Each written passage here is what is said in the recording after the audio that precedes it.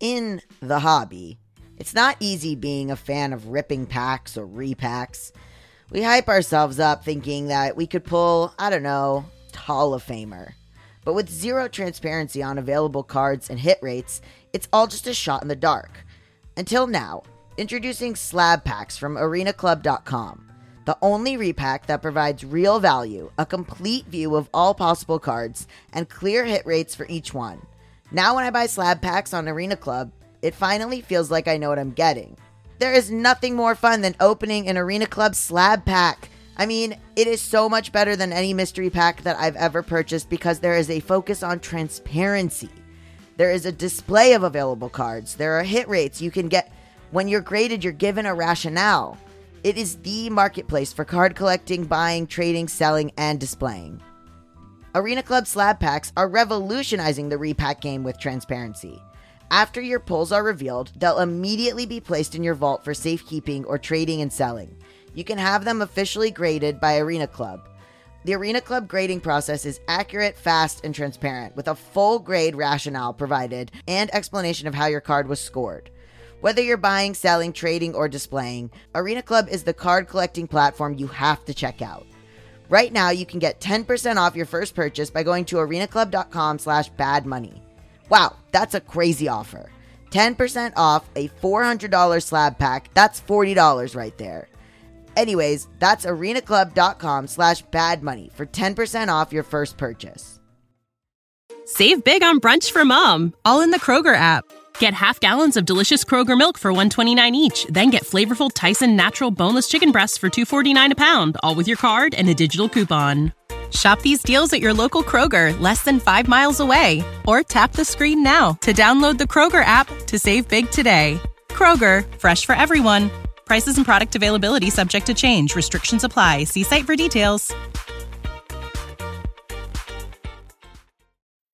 You got problems that you ought to be concerned with. Moolah! You don't know how you're supposed to earn it, or what to do with it, or how to keep it. You're a freak with a dark, shameful secret. But you're not the only one. Get your hidden financial fears with a blast of sun. Now your healing has begun. It's Bad with Money with Gabby Dunn. Hello, I'm Gabby Dunn, and this is Bad with Money. We really can't talk about money anymore without factoring in racism in all facets of our economy, in all facets of wealth, in all facets of the distribution of wealth. And we've been talking to a lot of incredible Black luminaries and activists and journalists on the show, so go check out those previous episodes. But today we are going to cover COVID-19's economic devastation on tribal lands. This was an idea that was brought to me by our producer, Tamika. And, you know, this is our second to last episode of season 6. And season 6 has been a whirlwind in terms of everything going on while we were making the show.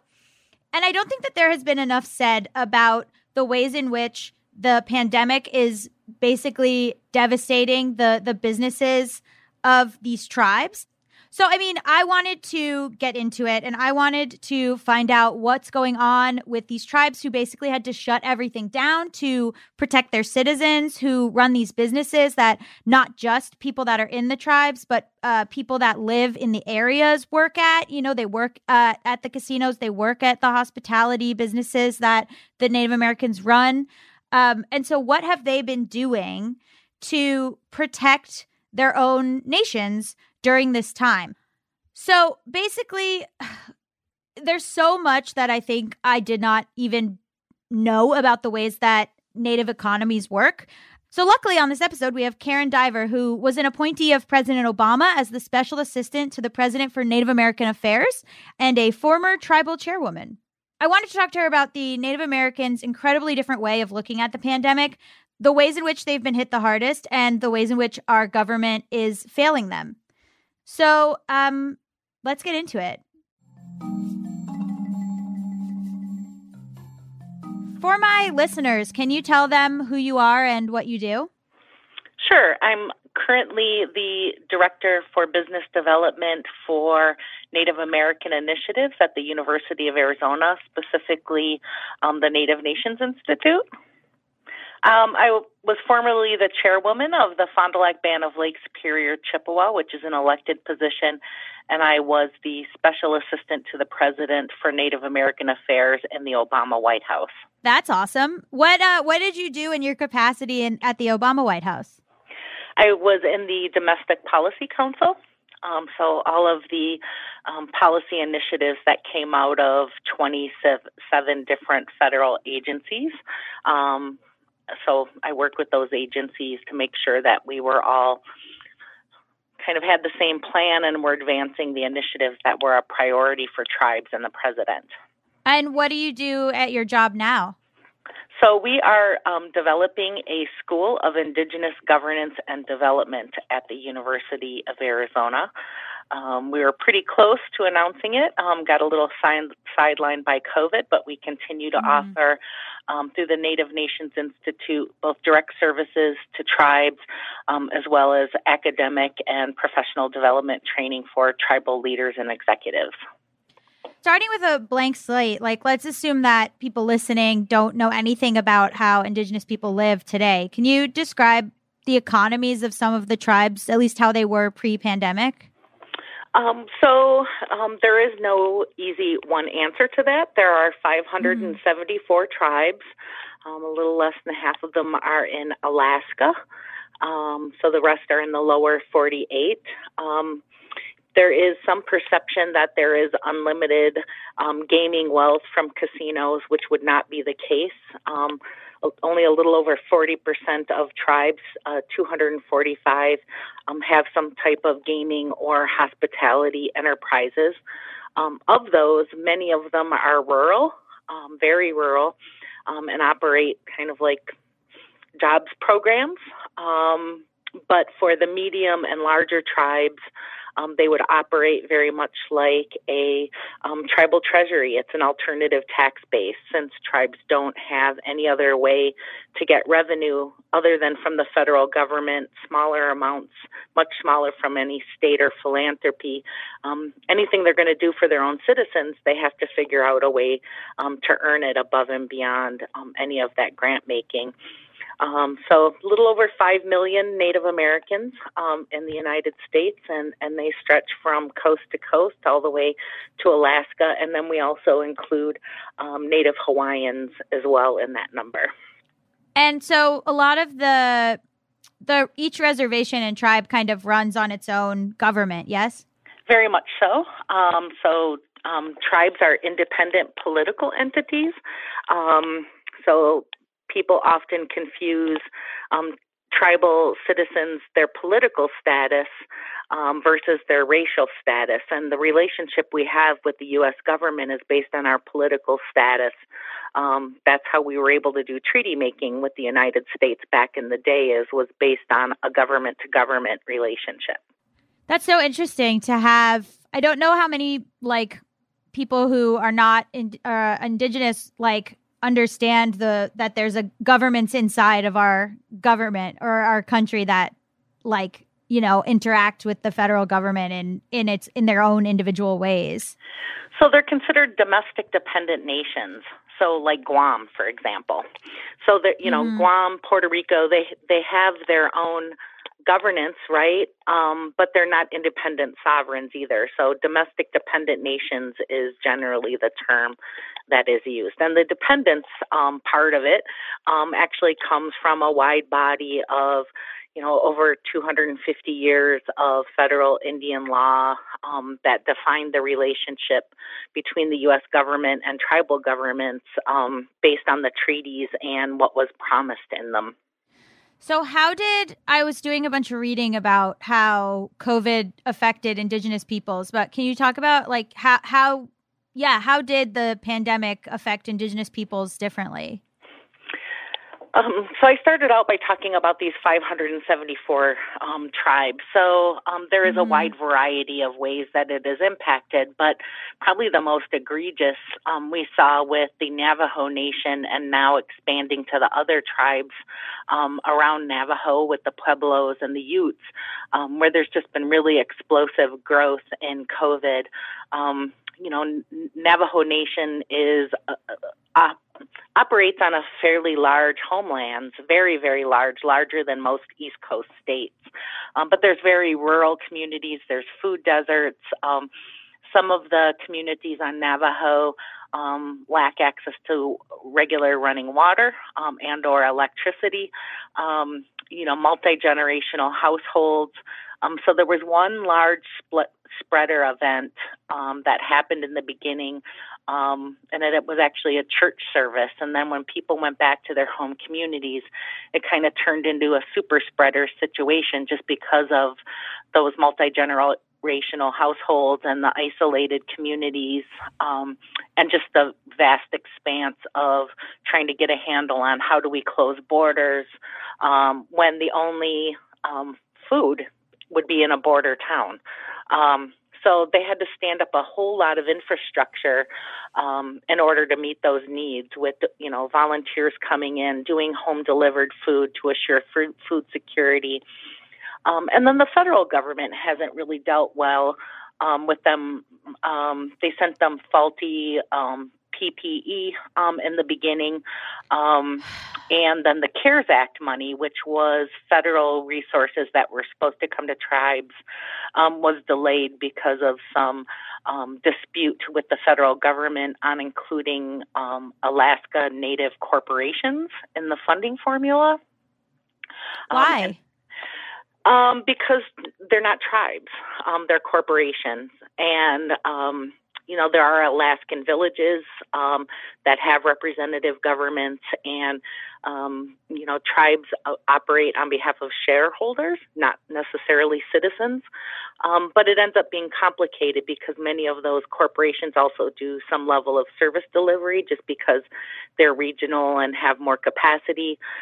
So there was some dispute, and it ended up in court on whether or not that they were eligible. And so rather than just distribute what wasn't being disputed, the federal government chose not to distribute any of it until that was resolved. So you also have some hard-hit tribes, Oneida tribe in Wisconsin. There was some in the Northwest that got hit hard. Many tribes just shut down. They just shut down all of their enterprises, all of their government services. There was a few that instituted border checkpoints just to make sure that nobody was coming into the community to spread it. We just have high rates of our elderly are often very much prized in our community and regarded as knowledge keepers, language keepers, culture keepers. And so a large part of our cultural traditions was driving our public health response in terms of wanting to protect our elder population. So, it was a little different of a dynamic than you saw, in America otherwise, where it was kind of people were looking at individual liberties. We were looking at community care principles and caring for one another, especially the most vulnerable. So tribes shut down from coast to coast. They shut down to protect their citizens. Yeah, I was reading in South. This is from an article. In South Dakota, tribes set up roadblocks to protect their citizens. This is from The Guardian. After the pro-Trump governor refused to issue a stay-at-home order. In Washington, the Lummi Nation created the country's first field hospital. And then, the Navajo Nation has been really doing a lot of testing and has, even though they have a infection rate that I guess is 5 times that of the U.S. as a whole, they've basically done a better job of shutting down than anywhere else. And I wonder, why do you think that is? They just took it way more seriously? Yeah. As I was speaking, that community care principle and that sense of connectedness to one another and the special regard we have for our elders, which, that was the first information coming out about COVID, was that it was going to have a disproportionate death rate on elder populations. And those are universally amongst all the tribes. Our elders are just so highly regarded, and it's precious time. There was a time when the average age of death in the 70s for an American Indian was 56 years old. So now to be able to have our elders, our parents, our grandparents, our great-grandparents into their 70s, 80s, 90s, or older is a precious gift. It's a precious gift of knowledge, and those relations are precious. So even a young person who maybe, along with their peers might feel a little bit more insulated from the effects of COVID, understands the responsibility of being a carrier and takes greatly the responsibility of protecting the older people in their family. So it was an easy decision for tribes to shut down because the alternative is about money. And we've been poor before and survived. But the preciousness of that elder population is much more of a priority. The rest is inconvenient, but the other parts of it are life-changing when we lose our elders. What do you mean it's about money, like shutting down the native economy or the casinos? Right.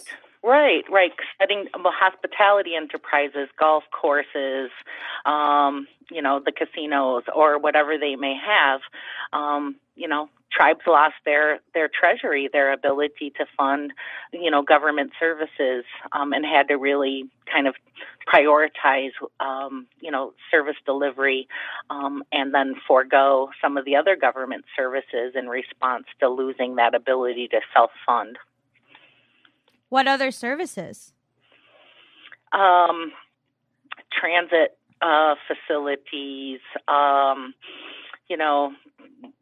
they lost, some places closed down their gas and grocery stores if for a while until they could figure out how to open them back up safely with restrictions. Trying to figure out how to get food to kids when the schools were closed early, knowing that that could create food insecurity, how to maintain elder nutrition services. They had to keep their police departments running, but on the other hand, maybe a public works department was closed and projects put on hold. Maybe some of the routine maintenance that might be done on public housing stock might be deferred because you don't want people going into homes and being a carrier or catching something and bringing it to their own family. So, tribes were clinical services, many tribes operate health facilities, dental facilities. How do you do that and maintain a handle on chronic conditions, but look at, ambulatory care very much differently, and doing telehealth, trying to figure out how to do telehealth and having public health nurses call families to get symptoms and prioritize health needs. So, it was a lot for tribes to be able to handle, and they were adapting on the ground. And I think that most tribes have some experience with emergency planning, but I think even the most experienced emergency planners it was hard to foresee something like this, I think. Oh, yeah, absolutely. Let's pause here and take a quick break. We'll be right back.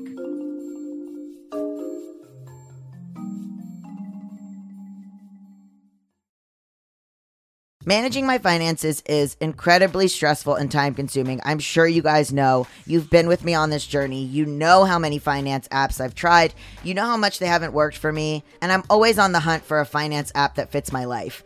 And then I tried Monarch. It is so easy to use with powerful features, collaboration tools, intuitive design, personalization, constant product improvements.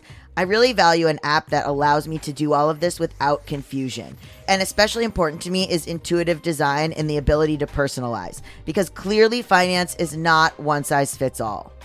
Did you know that money issues are a leading cause of divorce? Monarch, the top-rated personal finance app, also has built-in collaboration features so you can invite your partner at no extra cost. Together, you can see all your finances, collaborate on your budget, and get insights on your cash flow and recurring transactions. It's the easiest way to manage your household finances. Are you saving for a down payment, a wedding, a dream vacation? Monarch makes it so easy to help you reach your financial goals. That's why the Wall Street Journal named it the best app for growing your savings. Have you been frustrated with personal finance apps that are cluttered with ads, difficult to use, rarely updated?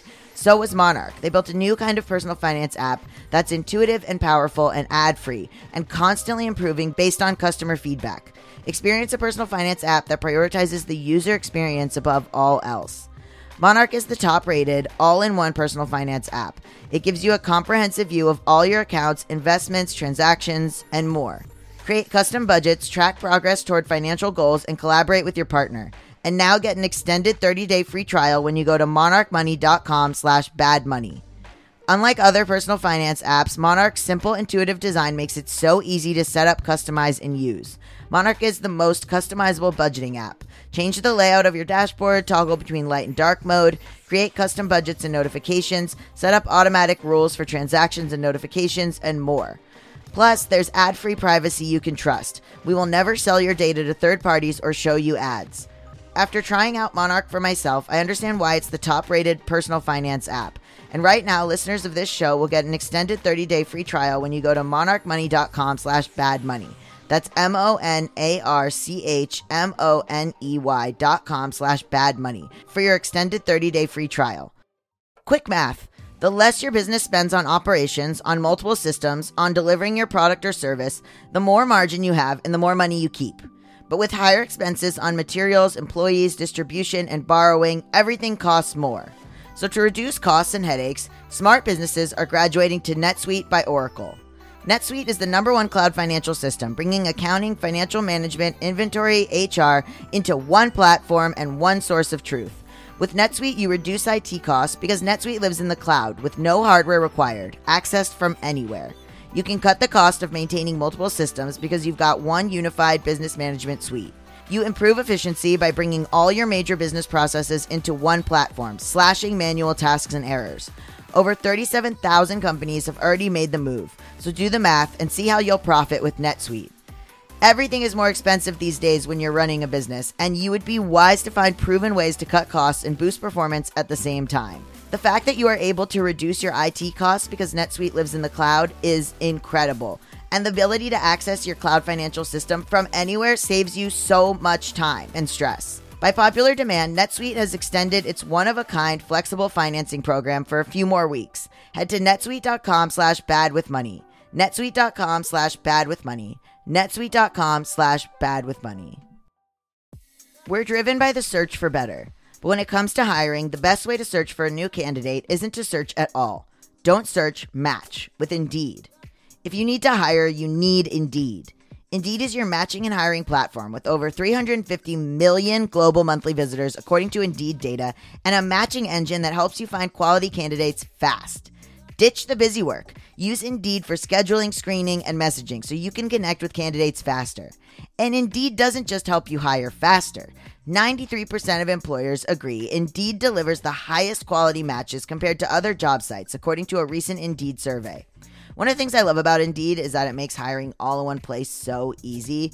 It would be so much easier if I was looking for someone to help me with sweetening audio, or let's say someone to run my merch shop, or all the little things that go into running a podcast. Usually something like that would be so slow and overwhelming, and honestly, I wish I had used Indeed, and I will use Indeed in the future. Leveraging over 140 million qualifications and preferences every day, Indeed's matching engine is constantly learning from your preferences, so the more you use Indeed, the better it gets. Join more than 3.5 million businesses worldwide that use Indeed to hire great talent fast. And listeners of this show will get a $75 sponsored job credit to get your jobs more visibility at Indeed.com/badwithmoney. Just go to Indeed.com/badwithmoney right now and support our show by saying you heard about Indeed on this podcast. Indeed.com/badwithmoney. Terms and conditions apply. Need to hire? You need Indeed. And we're back. So, can we talk about because COVID, the whole thing was like wash your hands and use hand sanitizer and all that kind of stuff. And can we talk about the sort of indoor plumbing aspect of it? Because I think it's like race is a big predictor of access to indoor plumbing, and you mentioned that a little bit briefly. But what is the situation, or what is the disparity there? So I would say that disparity around access to indoor plumbing is most affected in Navajo just because of its size and how remote some of the communities are. Other communities more deal with access to quality water, potability. Where at Navajo, it's actually the issue of it being plumbed into the home, and things like, and then electricity. So, Navajo, I think, is most impacted by all of that. You will also see some of those issues in some of the remote, Alaskan villages. And, what do you mean by potable? Like, why don't they have access to potable water? Well, for Navajo, for example, some of their water has been contaminated by previous uranium mining and other mining activities. One of their aquifers was drained with coal mining prior to it shutting down. Sometimes it's external factors around the quality of water, and then some of it is the very rural nature of most tribal communities and reservation homelands. Yeah, because we hear about digging and all these things where it's like people don't seem to care at all about indigenous peoples, I just saw the thing with like Mark Zuckerberg trying to sue Native people in Hawaii in order to build there or something. Like, is that it? Is it just like racism and people just don't care? Is that as simple as that? Yes, it is as simple as that. Cool. And there's been some great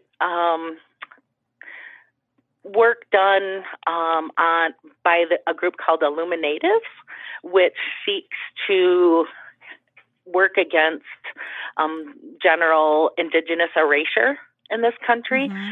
We tend to like to think about Native peoples in the past and not as contemporary communities that are distinct. And so getting that narrative out there of, while we are all part of a long and ancient people, we are also a part of contemporary society that is unique and faces, in many cases, very disproportionate impacts from all kinds of things. And this pandemic has really highlighted it. But everything from, criminal justice reform issues, health outcomes, educational outcomes, we're still dealing with all of that. A part of it is tribes have only really been able and allowed by the federal government to self-govern since the 70s. After the first civil rights movement, we were a byproduct of some of that, of looking at racial justice issues. But nearly, because people don't learn an accurate history, they don't understand that it just isn't, the racial inequities are there, but they don't understand a part of the solution is empowering the political status of tribes and the ability to self-govern and come up with the solutions themselves. Because we know from 400 years of policy making at the federal level that they're really bad at it. And have contributed to this. So the answers are really in our own community and building up the strength. When tribes have the means to self-govern, and this is what's been highlighted through tribes being able to raise some of their own money through having their own enterprises, in particular gaming, is that where they put the money is really smart and preventative. It's in scholarships. It's in school. It's in promoting health, not just managing diseases. It is about nutrition. It is about the resiliency that comes from connection to culture and identity in a positive way and not through, bastardized representations in the media or racial slurs on sports teams, et cetera, et cetera. Yeah, well, so I was reading too. I mean, it seems like there is a terrible history of Indigenous people always being the most affected by pandemics or diseases. And so there was, this thing of like preventative. I don't know if this is true, like that Native Americans sort of have preventative measures or are sort of used to. I mean, you mentioned being like, yeah, we've been poor before, like we'll shut down. Like, is that sort of a thing where it's like not a new experience? So like Native Americans are like, yeah, like we know how to handle this. Well, I think that there have been lessons learned. And I think that a part of the way that we look at ourselves now is that for those of us here today, we look at very much the sacrifices of our parents and our grandparents and our great-grandparents, and we know how different it is for us today. And in order to honor their sacrifices, to give us more opportunity, then it also comes with the realization that today is different, and so it's kind of hard to complain, right? Because we do have it better. And we are still here. Genocide didn't work. Assimilation didn't work. And while we enjoy and are slowly building a private sector economy and robust government services and building our governance capability, there's also this notion that little has come to Native Americans without sacrifice. And we also know that inherently, systems are fairly institutionally racist. And there are consistently, yearly, challenges to us being able to be self-governing, to being able to be self-sufficient. There's this deficit mentality that if tribes do well, other people don't always like that, right? We liked our Indians porn on the reservation and dependent. What Why? is it? Well, racism, right? Yeah. And that's, it's majority culture institutions, right? And it's a way to keep us compliant and, is to say, well, we'll take away your economic security. You see this in states where they're negotiating with tribes around gaming revenue. Give us more or else we will compete with you or we won't honor the gaming compacts. Give us more, give us more. It's like, wait, we gave you the state. That was the deal, right? We gave up our land so you could create states, and the deal was that you would provide health care, you would provide housing, you would provide education. We paid for those things in land so that there could be a United States, and that was a perpetual obligation that has never been fulfilled. Now you don't like us doing it for ourselves either, so make up your mind. And I feel like the treaties come up for debate so often, like in the Supreme Court, or like it's like a continuous renegotiation almost that's so futile. Which was interesting in the case last week, McGirt, which wasn't even about land. It was about jurisdiction. Do tribes have a right to expect a certain level of public safety on the lands that they reserved in their reservation? So the good news for tribes out of some of the recent Supreme Court decisions is that Justice Gorsuch actually has some background in Indian law, being a justice that has come from the West and has had more experience as a federal judge with Indian law. But normally Supreme Court justices don't end up there with a knowledge of Indian law. So then even the Supreme Court ends up being fairly inconsistent. So Gorsuch has been consistent in sharing his knowledge with the court and understanding kind of the rules of treaty making and what they meant. And so tribes took heart last week that maybe that will bring a period of stability for Indian law out of the Supreme Court. Was the decision wasn't positive, right? It was positive for tribes. For tribes, it was positive. It says that for the Muskogee Creek Nation that their original homelands that were promised to them, that they retain criminal jurisdiction over their original homelands. It doesn't give them the land back that's been lost, but it says that their jurisdiction remains for tribal members only, though. Are there persistent health disparities for Native Americans? For instance, like, for COVID, pre-existing conditions are an issue. And diabetes. I think diabetes. Yeah. So can you talk about that a little bit? Sure. We have over a 50% rate in some communities of diabetes. They think that the overprevalence of diabetes in Native American communities was triggered somewhat by the abrupt change in diet when the reservation system was instituted in the mid to late 1800s. We weren't hunter-gatherers and cultivators anymore. All of a sudden, through the years, they were bringing in commodity foods, surplus foods through USDA, where you had white flour, meat canned in lard, butter, cheese, and we just weren't dairy people, right? But then the high carbohydrate content, because that's the food of the poor, right? It fills you up. Type 1 and type 2 diabetes run quite high. Heart disease also runs higher in tribal communities, as do some cancers. Underlying health conditions, hypertension as well. Underlying health conditions, especially in our elderly population are quite concerning, which is one of the reasons why tribes running their own health services end up being really important.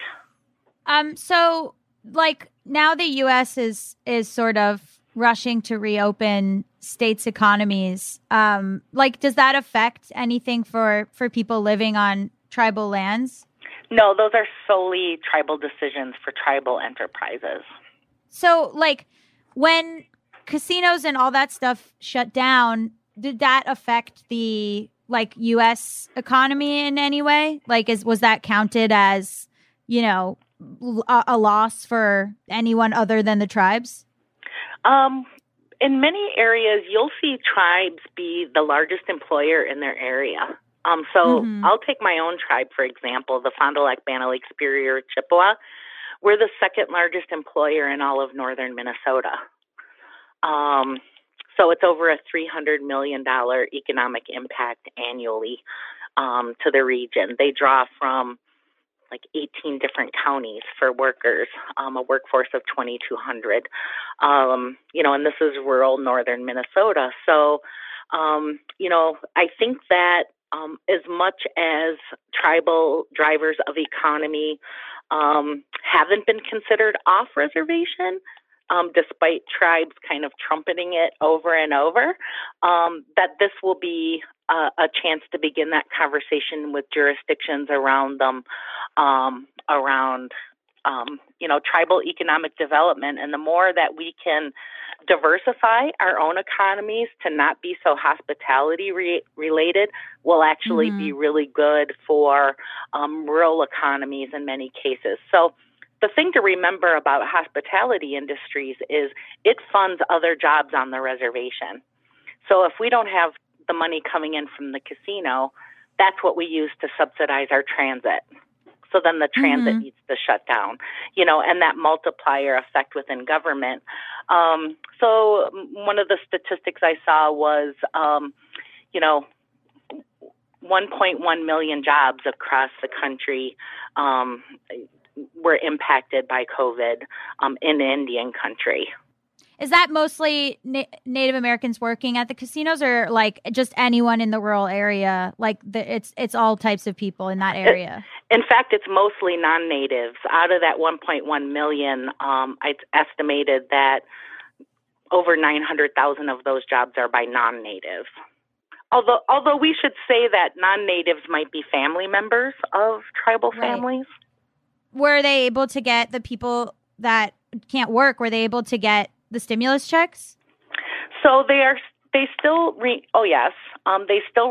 citizens of the states and the counties and the U.S. So, they are eligible for unemployment and, the payments that were coming for those impacted by COVID. Are the tribes able? I know you said it was delayed, but. So that was money that came to the government, not to our enterprises. We weren't able to access the PPE for businesses. We were left out of that. But Why? We were able. I don't know. There's not a good answer to that. Even though we're employers, we should have been eligible, but we were left out of eligibility in the legislation. So the CARES Act money came for government, and the Treasury Department put a lot of rules on it that it can't just subsidize the government services that you had to close down. It had to be a new cost that was incurred directly because of COVID. What? Yes. And the individual people can't apply for. Can they apply for unemployment? Can they apply for? Yes, they can. Yes, they can. Okay. Yeah. And can they apply? They can't apply individually for stimulus checks. That it had to go to the the tribal government. Yes, they could get those, but the CARES Act money was only for tribal governments. Right. Yeah. And so a lot of them just didn't qualify. No, they qualified, but so they had the money sent to them, but when they report back, they can only use the money for new COVID-related expenses. Otherwise, they'll be found non-compliant, and Treasury can ask for the money back. But what? That's so vague. Yep. and might not actually be helpful to what they actually need money for. Exactly. So it's that paternalistic big brother federal government stuff that really kind of turns the clock back on understanding that tribes know what's best for them. And it's okay to have some rules, but at least have that conversation with us. And this is where the government-to-government relationship comes in, right? You're supposed to talk to us. We're supposed to tell you what we need, and you're supposed to listen to that and actually give it due consideration. And when you do that, you come out with the best outcomes. So what a novel thought, right? I know. All right, it's time for one last break, and we'll be right back. Hey guys, Gabe Dunn here. I just wanted to let you guys know that I have a Patreon at patreon.com/GabeSDunn. And on that Patreon, I'm going to start doing live hangs with everyone who is a patron. So if you want to join the Patreon, you can get all these episodes ad-free, videos of our mailbag episodes, extra writing from me, blogs, fiction, other stuff, things that I'm thinking about with regards to money and personal stories. And also now, live hangs with me on Zoom once a month. So join the Patreon. And if you're not a member of the Discord, hop on over to the Discord. That's free. The link will be in the description. It's so fun. So many of you guys talk over there. It's like truly popping off. And if you're on the Discord, I would love to see you in the live hang so I get to put a face to a name. So yeah, please join patreon.com/GabeSDunn and come hang out with me. Shout out to Claritin for supporting this episode and providing us with samples. You guys know that I have had allergies for forever. I've had seasonal allergies since I was a kid. It causes pressure in my face, under my eyes. They're my ultimate handbrake. When my nose is plugged up, I feel like I can't do anything. I can't enjoy food because I can't taste it. I can't work out because I feel tired and distracted. I can't even host this show because my voice sounds like a duck. And listen, I am already dealing with vocal strain from testosterone and my voice dropping. I don't need any more problems with allergies. Luckily, for those of us who live with symptoms of allergies, we can live Claritin Clear with Claritin D. Designed for serious allergy sufferers, Claritin D has 2 powerful ingredients in just one pill that relieve your allergy symptoms and decongest your nose so you can breathe better. I've been taking Claritin D for allergies probably for the last 10 years or something, and it's been an absolute life changer. I can go outside without my eyes watering like a fountain. I can speak without feeling like a frog has jumped in my throat. I get really embarrassed when I'm sneezing all the time. I have like an itchy nose or throat. Like just the itchiness in the back of your sinuses is like so distracting and so annoying. And I get like pressure in my ears too. It's really painful. Ready to live life as if you don't have allergies? It's time to live Claritin Clear. Fast and powerful relief is just a quick trip away. Find Claritin D at the pharmacy counter. Ask for Claritin D at your local pharmacy counter. You don't even need a prescription. Go to Claritin.com right now for a discount so you can live Claritin Clear. I love to track progress. As you guys know from listening to this show, I'm constantly tracking my progress. What have we done so far in 2024? And spring is in full bloom. Are your finances blooming too? With the Chime Secured Credit Builder Visa Credit Card, it's easy to start building credit with everyday purchases and regular on-time payments with no annual fees or interest. And if your credit scores grow, so could your opportunities for lower rates on loans like for a car or a home. You can use it everywhere Visa credit cards are accepted. That's right, you can build your credit using your own money. Get paid up to 2 days early with direct deposit. With a qualifying direct deposit, you can get access to your money sooner. Fee-free overdraft with SpotMe. Overdraft up to $200 without fees with SpotMe when you set up a qualified direct deposit. Just set up a qualifying direct deposit, sign up for SpotMe, and Chime will spot you up to your limit when you make a credit card purchase or cash withdrawal that exceeds your balance. Access 60,000 plus fee-free ATMs. That's more than the top 3 national banks combined. Easily find one near you with the Chime app. Send and receive money. Use Chime to pay anyone, Chime members or not, and cash out your money fee-free. With Chime's secure credit card, you can start improving your credit scores right away. Get started at chime.com/badmoney. That's chime.com/badmoney. Chime. Feels like progress. The Chime Credit Builder Visa Credit Card is issued by the Bancorp Bank N.A. or Stride Bank N.A., members FDIC. SpotMe eligibility requirements and overdraft limits apply. Out-of-network ATM withdrawal and OTC advance fees may apply. Terms and conditions apply. Go to chime.com/disclosures for details.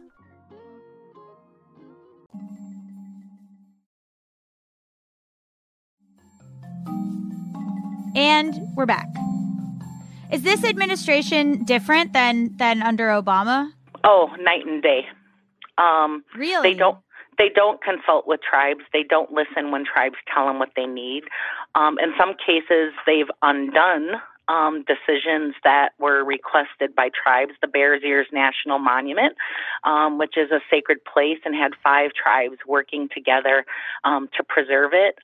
They undid that and opened the areas up for oil and gas drilling, which will actually wreck Native patrimony that goes back eons. And as a part of our American history, Dakota Access Pipeline, that was put on hold for an environmental impact statement and then reinstated, I think, on day 3 or 5 of the Trump administration as an executive act and just got struck down last week by a judge and said they had to actually do the environmental impact statement. So, there's been a retraction of we've had funding issues, but mostly it's about the relationship and the different federal agencies not listening to tribes. They've been trying to decentralize the Bureau of Indian Affairs and Indian serving programs out of the Department of Interior and, move the federal staff all over the country, hoping to destabilize the workforce. And it's just one thing after another. And it's about profits. It's about money. Why? They don't care and feel a duty to tribes regarding that government-to-government relationship and what we call the trust responsibility. So the way that tribes look at what's required of the federal government in terms of treaty resources, what was promised, we call that the trust relationship. It was actually defined by a previous Supreme Court, the Marshall Court, of saying that the U.S. has a duty of care to tribes, much like a dependent child. And so this administration doesn't feel that same duty of care.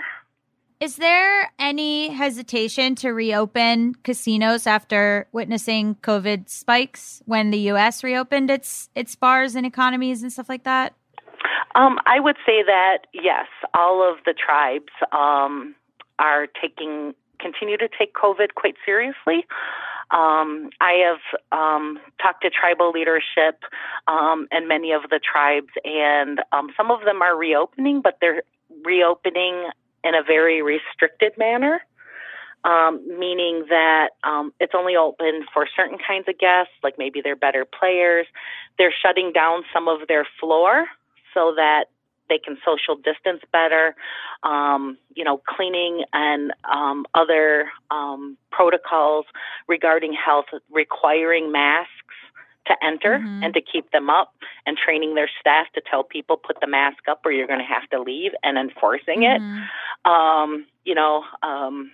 So they've been talking to each other through, the various means that tribes have to develop best practices around what that would look like. And some aren't open yet. They're waiting to see how things go and make sure those measures work. So, yeah, you'll get a little bit of everything, but most of them are not open, and certainly none of them are open in the same way that they were before COVID. Right. Yeah, I just am like, of course, the government's going to let the tribes. I mean, just when I was reading that the rates are 5 times, I guess, what they are in the rest of the U.S., I was like, of course, they're just going to ignore. They're like not going to. I mean, they're not like really offering help other than what's being asked, right? It's coming slow.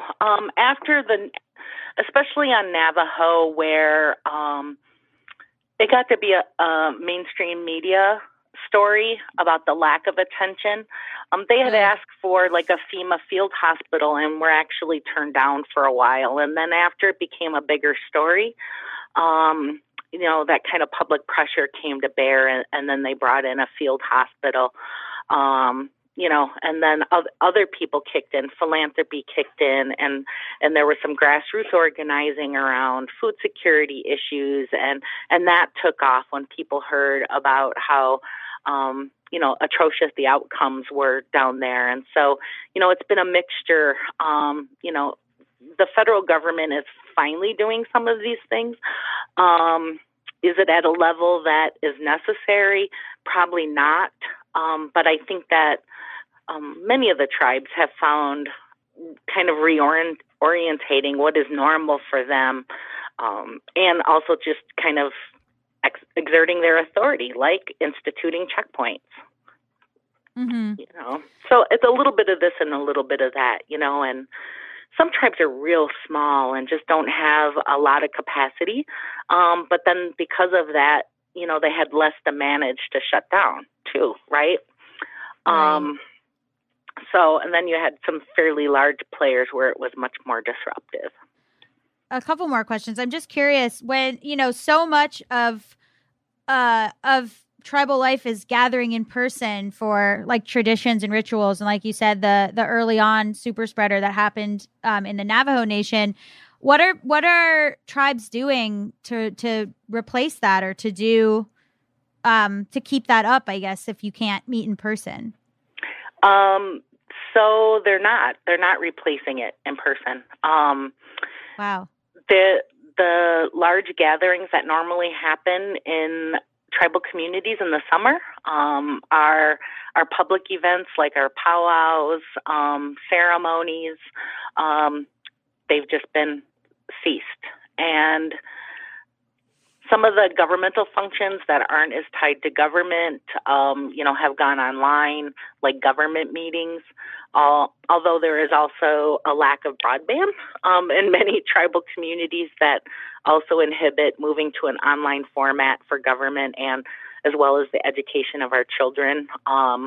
There's also kind of disproportionate access to high-speed internet, which complicates things in this day and age. But tribes have opted to prioritize tribal health over everything.